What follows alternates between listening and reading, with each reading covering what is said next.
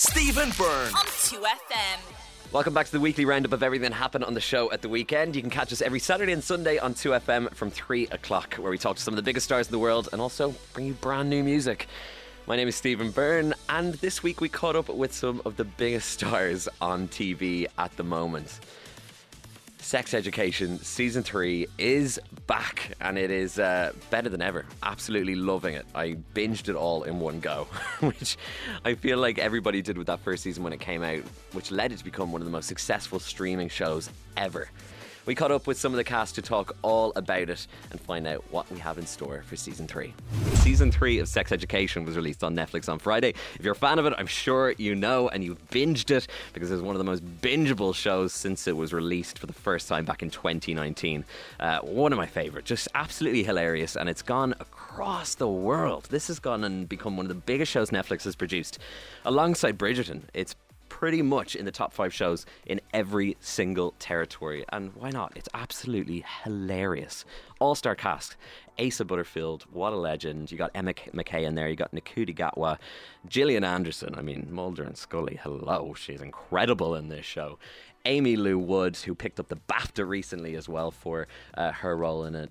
And I got to chat with the guys. I got to chat with them all about it. You'll be catching all the chats this weekend as we break down this show. But let's kick it off with this. Mimi Keane, aka Ruby, and Asa Butterfield talk to us all about the show, what we can expect, what's happened in the past, and where we might see their characters going in the future. Congratulations, guys. So good to have you back is the best way to put it first off. How does it feel to be back, especially after the last year that we've all had? I know. It's great. It's very exciting. It's weird because this show usually releases in January. So yeah, the sort of post-summer coming into Season 3's release has been so exciting. This is one of the series as well where I think the people who watched are genuinely friends with the characters. That, you know, they've gone on journeys with them, they've got to know them, they've seen intimate details of them, they've shared insecurities with them throughout.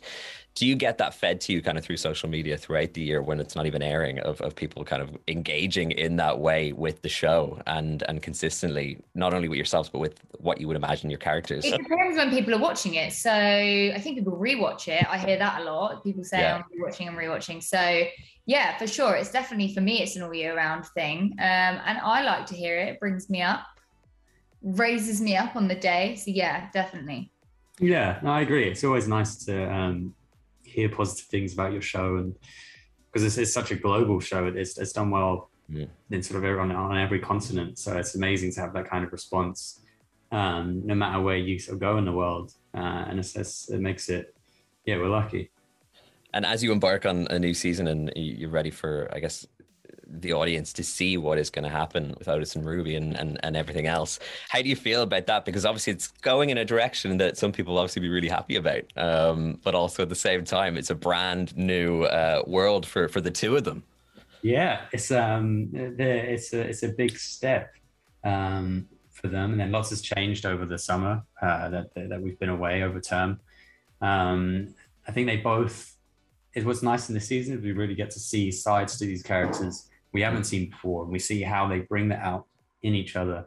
So in Otis's case, he's obviously, Ruby's rubbed off on him, so he's gotten a little bit sassier. He's got a bit of a spring in his step.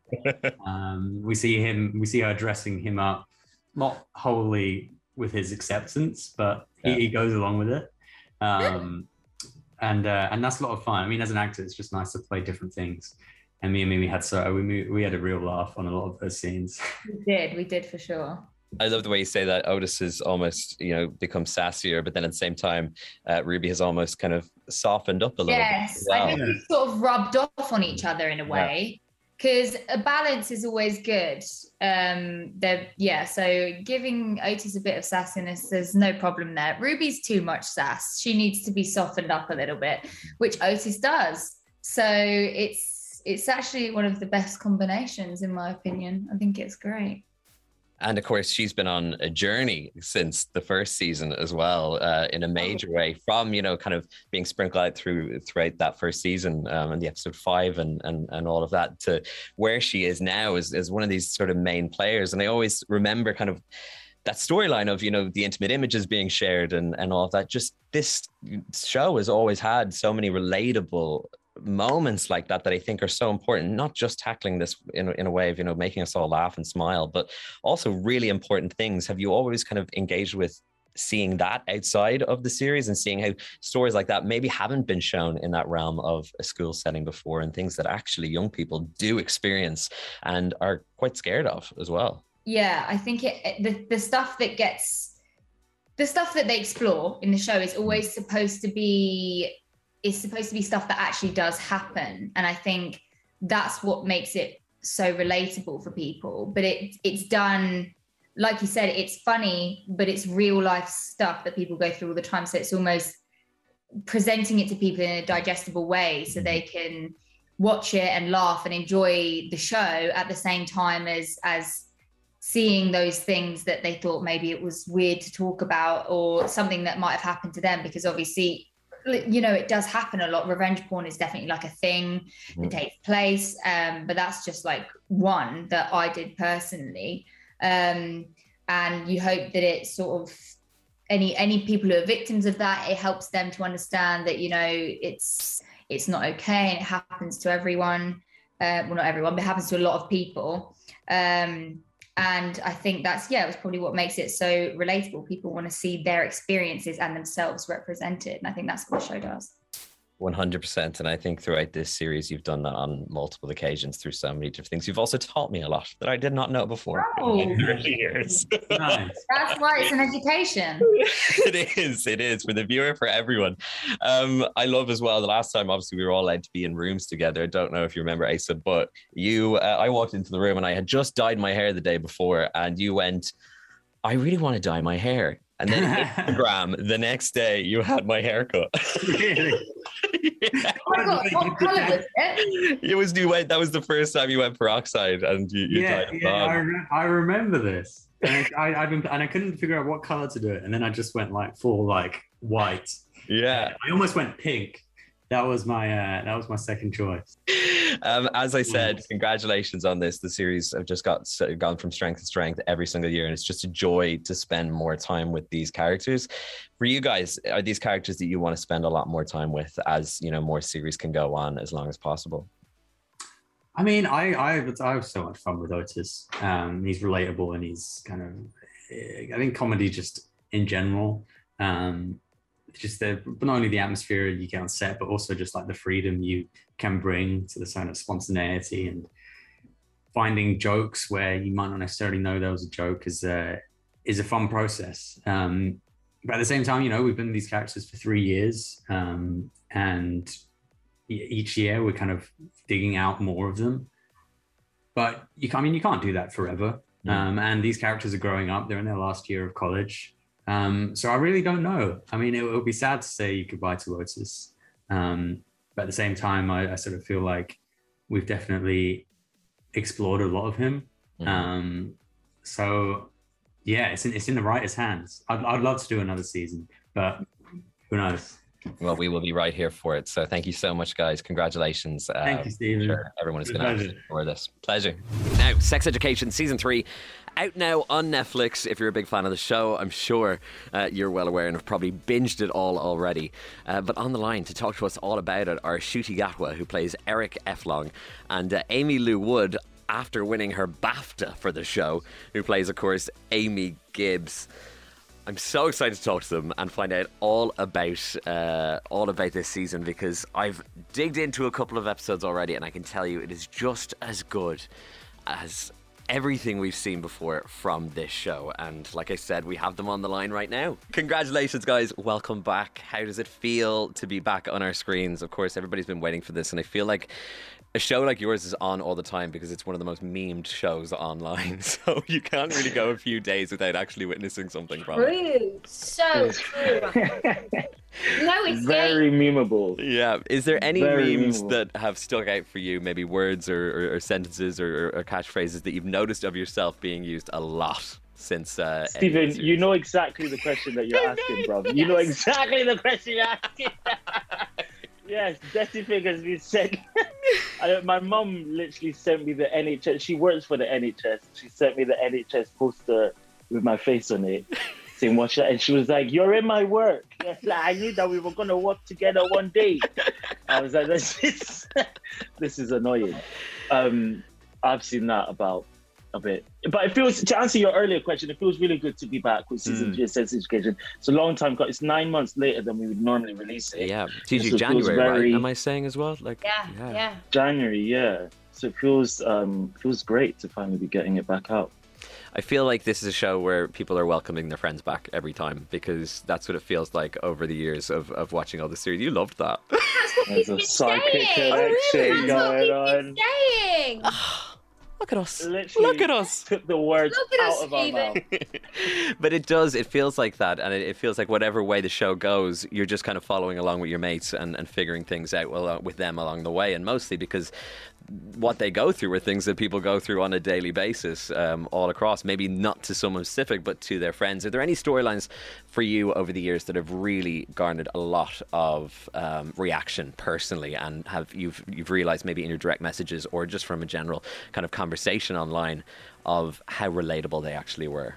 Yeah, I think the bus storyline for me was just like the reaction. I knew it was going to mean a lot to a lot of people, but I don't think I massively underestimated how big an impact that was going to have. It really did.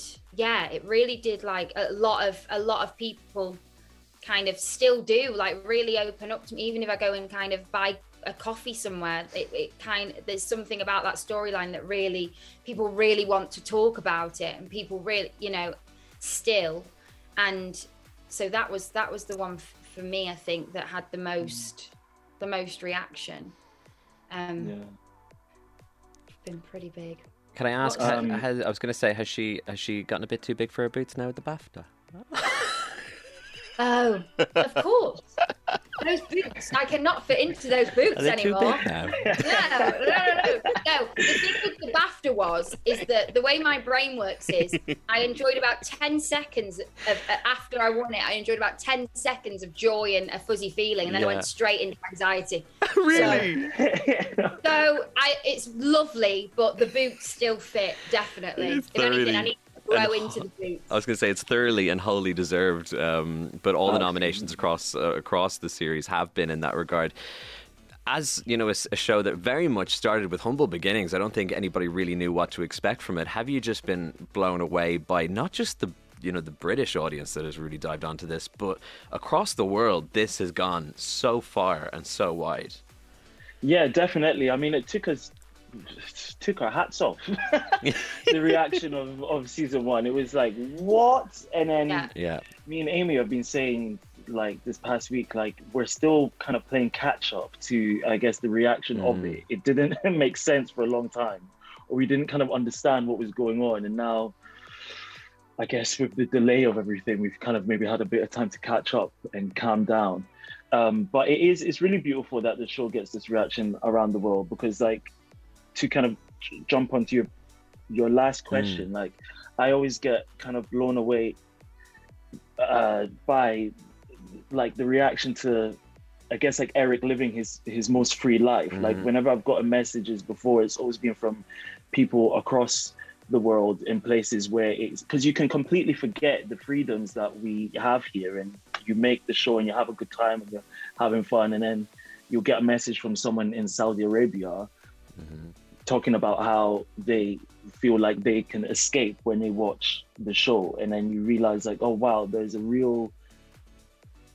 like a real meaning and substance to the show that really matters. And, like, I'm glad that it's connected with people around the world, and that there's that, like, sense of escapism that people can have.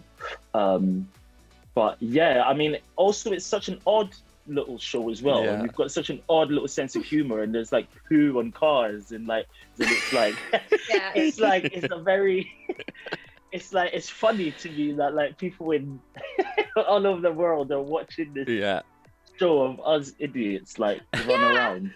So true, especially, like, the stuff that we make up, like the stuff that, like, we've made up on the day that gets into the show, that's, like, just us messing about, and then all of a sudden it, like, people are saying it, and it's like, oh my god, we were just like, and we're so silly, and it's like, It's just idiots. so funny. Please Like, keep actually a being group of silly. idiots. Keep it going because, like I said, it just feels like you're joining back up with your mates. And even though they might be leaving school very soon, fingers crossed there's something on the way right after in that regard too.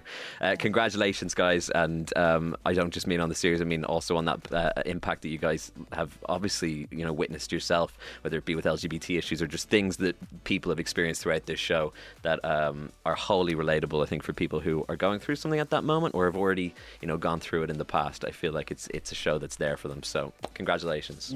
Oh, thank you very much, Stephen. Also on the show this weekend and hitting streaming platforms this week is Everybody's Talking About Jamie. This was meant to be released last year, but it's found its way onto Amazon Prime. If you are a subscriber, trust me, you're going to have so much fun with this movie. You might be aware of the story already, but the film itself stars Richard E. Grant, Sarah Lancashire, Sharon Horgan, Ralph Ineson, Shobna Gulati, and also a brand new star in Max Harwood. Honestly, I think this boy is going to be doing big, big things over the next while, and he was also just one of the sweetest people to talk to. The story is about a guy in school and as a teenager who wants to become a drag queen and is fighting off all of the criticisms that he gets from his class and everybody else from that. It's based on a true story, and it's just incredibly touching and lovely and great fun. Like I said, our very own Sharon Horgan is in it as well, but I got to catch up with Max this week to talk about his starring role. Based on the West End musical, which was based on a true story, this is just a really, really gorgeous film with an incredible cast as well, including the lead star Max Harwood in his first feature production and also his first acting gig pretty much. As well as that, our very own Sharon Horgan is in there. Richard E. Grant as well is his mentor. And like I said, it's just incredibly inspiring and gorgeous and lovely tale about just embracing yourself and being your authentic self. Jamie New is a 16-year-old who doesn't quite fit in, basically. Instead of pursuing a traditional career, he dreams of becoming a drag queen. Uncertain about his future, he knows one thing, that he's going to be a sensation. That is in his mind, and he knows it's going to happen. So he's supported by a loving mother and some amazing friends. But he has to overcome a number of discriminations and bullying to step out of the darkness in this movie. And like I said, it's absolutely whopper.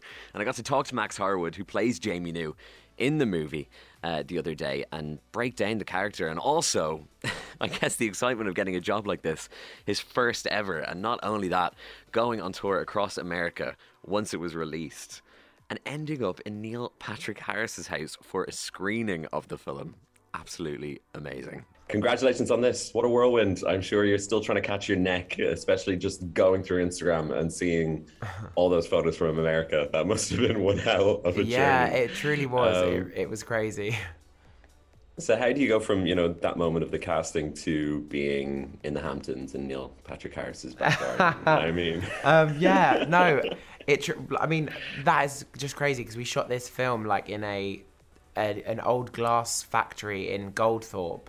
And then obviously like 2.5 years later, I'm literally on the side of Neil Patrick Harris's pool watching like Willem do a performance and then jumping into the swimming pool. It's like completely two separate worlds for sure. Both incredibly joyous though and completely camp. So that's where they meet. That's where they meet. That is the connection. Can you tell me the moment when you did find out you got the part and what those feelings were? Because obviously I'm sure I've never seen the show on stage, but I'm aware of the importance of it. So knowing that and the weight behind that moment of finding out that not only, I've got a gig, I'm going to be in a movie, but also at the same time being like, oh yeah, but a lot of people, this is going to mean a lot to a lot of people. Yeah, well, I hope it does. I was like not really expecting to get the role, but I'd been through like a 7-round audition process. Which was like, it was fun, but it was quite grueling. I had to do everything. I had to sing all of the songs. I had to do lots of dancing, and they put me in drag twice, and I recorded pretty much recorded lots of the songs before they'd offered me the job. And then I didn't have an agent, so basically Jonathan Butterall offered me the job in the room with the casting director, said, how do you feel? And I was like, I froze, I like screamed a little bit, I definitely swore. I think, are you effing kidding me was what I said. And then I said, can I call my mum is what I said. And then I called my mum and I called my dad and told them.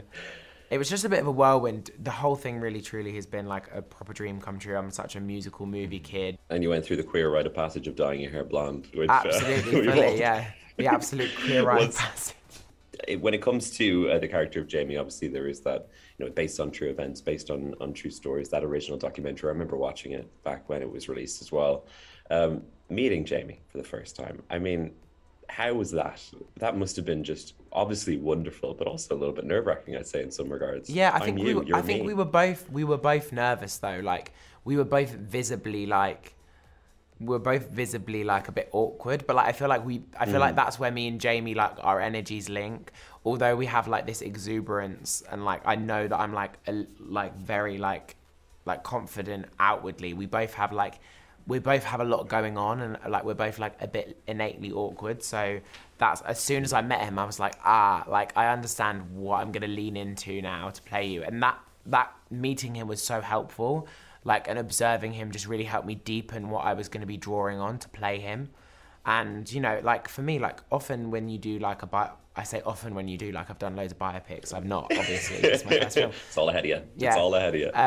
Like, when people do these biopic films, they don't often get to meet the person who it's about. So, like, for me, it was just a true gift to, like, be able to, like, dive in and, like, actually, like, do it, like, try and do, like, a really just job to his story. And I wanted to be respectful, obviously, but... we created like Jamie New for the production, which is separate to Jamie Campbell, because some things happen in his life and something doesn't, and it was really good in the moments that really aligned with Jamie Campbell's life to use the things that I'd learned and spoken to him about to make that feel real. And then the moments that weren't Jamie Campbell and were Jamie New, I was encouraged to pour my own self and my own experiences into. That is Max Harwood talking about Everybody's talking about Jamie, which is out on Amazon Prime right now, and it's just an absolute riot. It's so much fun and just really inspiring, and it's getting great reviews across the board. 78% on Rotten Tomatoes at the moment. Stephen Byrne on 2FM.